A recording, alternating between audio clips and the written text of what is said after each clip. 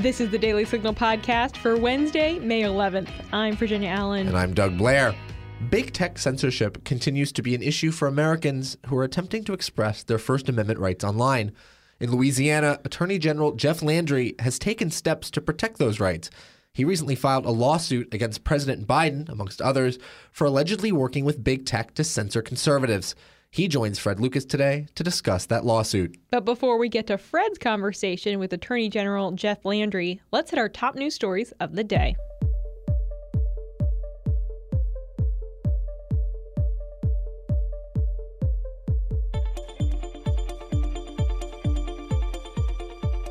Responding to massive price hikes for everyday essentials, President Biden on Tuesday delivered a speech on his plans to relieve Americans from inflation. Here's Biden via Bloomberg. I know the families all across America are hurting because of inflation. I understand what it feels like. I come from a family where when the price of gas or food went up, we felt it. It was a discussion at the kitchen table. I want every American to know that I'm taking inflation very seriously, and it's my top domestic priority. Biden assigned blame for rising inflation to both the coronavirus pandemic and the ongoing war in Ukraine. Biden also blamed congressional Republicans for failing to pass his agenda and targeted Florida Senator Rick Scott, whom he incorrectly referred to as being from Wisconsin, in particular, via CNBC. They've made their intentions perfectly clear. Senator Rick Scott, Wisconsin, a member of the Senate Republican leadership, laid it all out in a plan. It's the ultra-MAGA agenda. Their plan is to raise taxes on 75 million American families, over 95% of whom make less than $100,000 a year total income. The average tax increase would be about $1,500 per family. They've got it backwards, in my view. Scott released a statement excoriating the president prior to Biden's speech, saying, "It's simple. The most effective thing Joe Biden can do to solve the inflation crisis he created is resign. He's the problem. Getting him out of office is a quick and easy solution." Scott continued, "Let's be honest here. Joe Biden is unwell. He's unfit for office. He's incoherent, incapacitated, and confused. He doesn't know where he is half the time. He's incapable of leading, and he's incapable of carrying out his duties, period." Mickey Mouse and the folks over at Disney have been the center of some controversy recently, and it's continuing this week. Missouri Republican Senator Josh Hawley has introduced a bill to limit copyright protections for major companies, including Walt Disney. The Copyright Clause Restriction Act of 2020 would limit copyright protections to 56 years for big businesses just like Disney. Fox reports that under old law, which has been known as Mickey Mouse Protection Act, copyrights for corporations have extended up to 120 years. Hawley tells Fox News that he is introducing the bill to limit copyright protections because the age of Republican handouts to big business is over. And he added that thanks to special copyright protections from Congress, woke corporations like Disney have earned billions while increasingly pandering to woke activists. It's time to take away Disney's special privileges and open up a new era of creativity and innovation. The introduction of the bill comes after Disney actively protested Florida Governor Ron DeSantis' new parental rights legislation that restricts teaching pro-LGBTQ curriculum in kindergarten through third grade. The Senate has taken measures to increase protection for the Supreme Court justices. On Monday, the body passed legislation to bolster security for the justices in light of ongoing protests surrounding a vote on Roe v. Wade. The legislation marks a technical change, allowing court law enforcement to provide 24-hour security to the justices' immediate family members. The bipartisan bill was sponsored by Senator Chris Coons, Democrat from Delaware, as well as Senator John Cornyn, Republican from Texas. It passed via a voice vote with no objections. In a press release before the vote, Cornyn said, "We must act to ensure justices and their families are protected from those who wish to cause them harm by extending Supreme Court police security to family members." The bill now moves to the House for a later vote. Has abortion now become an economic debate? That is the question South Carolina Republican Senator Tim Scott posed to Treasury Secretary Janet Yellen during a Senate Banking Committee hearing on Tuesday. Scott asked Yellen to clarify remarks she made, asking her, "Did you say that ending the life of a child is good for the labor force participation rate?" Per C-SPAN. To make it sound like it's just another 0.4% added to our labor force participation as a result of the issue of abortion, just to me seems harsh. Well, I certainly don't mean to say what I think the effects are in a manner that's harsh. What we're talking about is whether or not women will have the ability to regulate their reproductive situation in ways that will enable them to plan lives that are fulfilling and satisfying for them. Yellen said that one aspect of a satisfying life is being able to feel that you have the financial resources to raise a child, that the children you bring into the world are wanted, and that you have the ability to take care of them. The senator responded by sharing a little of his own story, saying, "As a man who was raised by a black mom in abject poverty, I'm thankful to be here." Better fill up your gas tank now. Gas prices are reaching new record highs. Tuesday marked yet another record high for fuel costs as the average price for a gallon of gas hit $4.37, according to AAA. This average overtakes the previous high of $4.33 set last March. Western states have been hit particularly hard. A National Review reports that California, Nevada, and Hawaii all have an average price per gallon of more than $5. Gas prices had originally begun to sink in April, but unfortunately have risen again in May. Now stay tuned for Fred Lucas's conversation with Attorney General Jeff Landry. And then be sure to stay tuned after that interview because Doug and I are going to break down some of the debates and protests that are happening at the homes of the Supreme Court justices. As conservatives, sometimes it feels like we're constantly on defense against bad ideas. Bad philosophy, revisionist history, junk science, and divisive politics. But here's something I've come to understand. When faced with bad ideas, it's not enough to just defend. If we want to save this country, then it's time to go on offense. Conservative principles are ideas that work. Individual responsibility, strong local communities, and belief in the American dream. As a former college professor and current president of the Heritage Foundation, my life's mission is to learn, educate, and take action.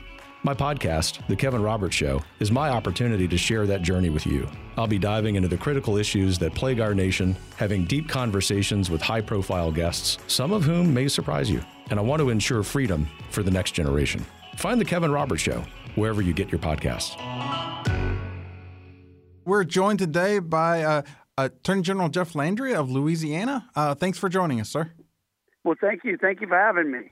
Yeah, so I want to jump right into this lawsuit that you and the Attorney General of Missouri have brought against the Biden administration, dealing with, essentially, it seems like you're accusing the Biden administration of outsourcing censorship through the tech companies. Well, yeah, exactly. You know, when the government strong arms or basically forces a company to do something that the government would be unconstitutional for them to do, then basically what happens is that those companies then become an arm of the government. Like I'll give you an example in the criminal context.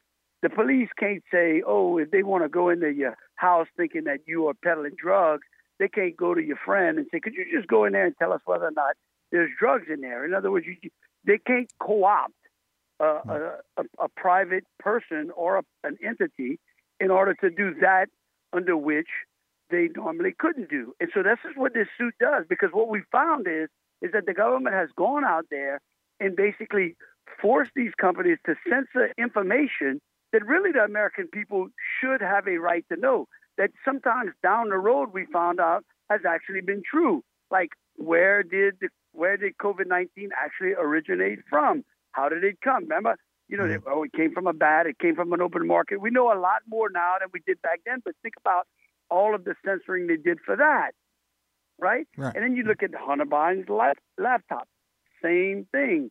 And so what happens is this is a way under which our federal government is censoring information that the American people should have access to. I think the lawsuit talks about these social media companies are facing pressure from the government, also that there's collusion. Do you think there's a little bit of both? And do you think it's, I guess, is it hiding in plain sight or is it more secretive? What's amazing is they've been pretty brazen. I mean, Psaki's done. I mean, Jen's gone out there and said it basically that they've worked with some of the big tech companies in order to censor information.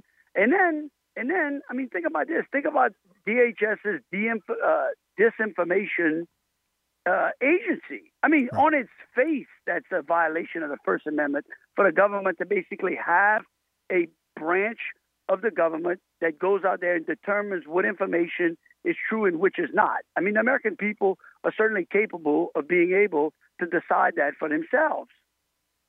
Right. Yeah. I was actually going to ask you about that as well. This, how do you think this entire lawsuit, the topic of this lawsuit, ties in with this government disinformation board that was announced the prior week? Well, I think that if we would have tried to bring this lawsuit 2 or 3 months ago, I think they would have laughed us out of court. But I think that today, if you look at where we are today, people are really starting to raise their eyebrows, and it's mostly because of this disinformation branch. In other words, the government and big tech have become basically brazen in the face of the American people, saying, we are going to give you the information that we deem you need. You mentioned that the government's been pretty brazen. You've had folks like Jen Psaki, even the president at times have talked about they expect these social media companies to have a certain responsibility and whatnot. Do you think it's going to require a lot of discovery to get into more of what's been said, memos, emails, and so forth? Or do you think a lot can be relied on public statements that were out there? Oh, no. We're going to use the public statements in order to go after the discovery of exactly what you look at. I can't wait. I cannot wait to lift the hood of that vehicle and see what's underneath it. I can tell you it'll be extremely interesting. And again, the interesting part is that all of the information in the communication between the government and big tech is certainly should be a matter of public record, right? And so they should have been archiving that. We should know about it. It'll be absolutely interesting. We are hoping that we can get to the discovery phase. And like I said, the easy part is to use their own public comments to drill down to exactly what happened behind the scenes.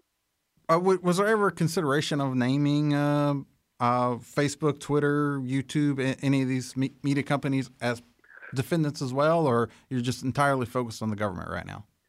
Well, again, it's that has always been the weak link in trying to hold big tech accountable, especially when you're leveling like a First Amendment claim.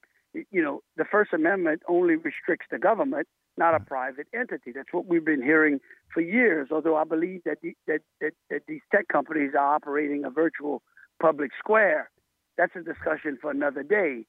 And that's why this suit hones in on government action, whether or not the government coerced, whether or not they colluded with, whether or not they pressured, or whether they joined hands in censoring information that belong to the American people. Okay. And I did see that the lawsuit, it names the president, Biden, also the press secretary we mentioned earlier. Secretary Mayorkas mentions him. This new Dr. Fauci. Right, Dr. Fauci. I think Jankowicz as well. This new disinformation board chair. Is it possible the lawsuit could grow, name any other defendants as well within the government? I mean, look, once you get into litigation like that, and as we discuss, it'd be interesting to see what discovery will lead us. And, sometimes as you get deeper and deeper into discovery, your litigation path takes you elsewhere. And so we'll just have to see where it goes. Would you anticipate any other states joining you in this as plaintiffs or at least writing amicus briefs? I'm sure we will. I'm sure there'll be some other states interested as well. There may be some private parties that end up intervening as well, because again, that action, that the government's collusion affected some companies as well. Other conservative outlets, and they're certainly welcome to join that suit as well. I think that's most of the questions I had on this particular topic. Anything else you would want to add? No, we look forward to seeing this litigation come to pass and get into the discovery phase, and hopefully, at the end of it, we'll get a good ruling and a free America. All right. I also want to ask you, while I have you here, last week we did have 3 of your fellow Republican state attorneys generals. They announced that they were leaving the National Association of Attorneys General. Just want to get your thinking on that. Is that something you would consider doing as well, or do you plan to stay in the organization? Well, look, I did see the letter just like y'all, and I got it about the same time maybe y'all got it. I think that there are some issues that have been brewing at the National Association of Attorney Generals for quite some time. I know there are a number of members that are frustrated, including myself. I would hope that we could find a way to really reorganize that organization in a manner that truly serves in a very equal bipartisan fashion. The organization has done a lot of good in the past, and as a big training site there as well. And so, we'll see. We'll see if we can get this thing worked out, or whether or not it gets further fractured. All right. Well, thanks so much for joining us today. Okay. If you're tired of high taxes, fewer healthcare choices, and bigger government, it's time to partner with the most impactful conservative organization in America. We're the Heritage Foundation, and we're committed to solving the issues America faces. Together, we'll fight back against the rising tide of homegrown socialism, and we'll fight for conservative solutions that are making families more free and more prosperous. But we can't do it without you. Please join us at heritage.org. After a draft version of the Supreme Court Justice's decision on the Dobbs v. Jackson Women's Health Organization case was leaked to the public, pro-abortion protesters have begun marching to the homes of the court's conservative justices. On Saturday, I had the opportunity to follow some of these protests as they made their way from the houses of both Justice John Roberts and Justice Brett Kavanaugh. They started their journey at a small market in Chevy Chase, Maryland, before they made it to Justice John Roberts' house. While there, they were very angry, very upset. They yelled and they screamed. They said that they would never go back to prior times before Roe v. Wade. It was really intense, but I did not know anything yet because they made it to Brett Kavanaugh's house and it went downhill from there. Yeah, so Doug, talk a little bit about that. Share what exactly the differences were as you moved between the justices' houses and how the tone of the crowd changed when you got to Justice Kavanaugh's house. You could feel a change in the air when you got from Justice John Roberts' house to Justice Brett Kavanaugh's house. I think there was some prior resentment from his very tumultuous confirmation hearings. And so a lot of these people just don't believe he should be there at all, both for the fact that he's a conservative and for the fact that they believe he committed horrific crimes. People were yelling and screaming at both houses, but there was definitely a sense of malice at the second house, at Justice Kavanaugh's house, that I just didn't feel at Justice John Roberts' house. Interesting. So fascinating. And the protest Monday night was to Justice Samuel Alito's home. And Justice Samuel Alito is the one who actually wrote that draft opinion. So this crowd was definitely fired up, but not as much, Doug, I know, as the crowd that you witnessed on Saturday night. But what we still witnessed was a lot of people chanting, shouting expletives. Let's take a listen on what that tone was Monday night. We are not your incubator. We are not your incubator. So as you can hear, they're shouting, F the courts and the legislature, we are not your incubator. This was one of many, many chants as they walked about half a mile from a parking lot nearby to Justice Samuel Alito's home, where then several speeches were given. And again, there was more chanting. The crowd was riled up. We want to give you a little bit of a sense of what some of those speeches were. Let's go ahead and roll that. For all those people who use the Bible and use religion to try and force their ideals on other people's bodies, this one's for you. Take a look in your Bible and see for yourself. Now, Virginia, to you, I was there with you, and I could tell that this particular remark hit you hard. Can you maybe explain a little bit about why this bothered you so much? So it really was disturbing, and I actually tweeted out in response. So, she refers to essentially Christians. She calls them Bible thumpers, and she made this argument that the Bible states that life begins at birth, which no, it doesn't. And a question that I kind of posed on Twitter was, I wonder what her response would be to Jeremiah 1:5, which is the passage, before I formed you in the womb, I knew you. Before you were born, I set you apart. And that's just one of several verses in the Bible that points to the fact that life begins in the womb. It begins at conception. And for someone to try and twist those words to rile up a crowd for political reasons is just disgusting. Absolutely. That's some beautiful, beautiful poetry almost from the Bible. We actually have a little bit more audio from that protest. Let's take a listen. Abort the court! Abort the court! Abort the court! Abort the court! So we heard those protesters chanting, abort the court, over and over and over again. It actually reminded me a lot of some of the chants that I heard when I was at the court on Monday when the decision was first released. There were calls to pack the court. This is a crowd that is very anti-government. They are against a lot of these institutions that are basically providing the structure by which we maintain the American society, right? So we would hear things like pack the court, abolish the Senate. In this particular circumstance, it was abort the court. These leftists were not in favor of any institutions that went against their beliefs. So if it was getting rid of abortion, if it was getting rid of Roe, had to go. Well, and I think we repeatedly see this from the far left, that there's something that they don't like, and their answer is, let's just get rid of it. Right. Let's defund it. Let's tear it down. Not because it's innately corrupt or wrong, but just because it's not behaving like we want it to. Absolutely. And that is so dangerous.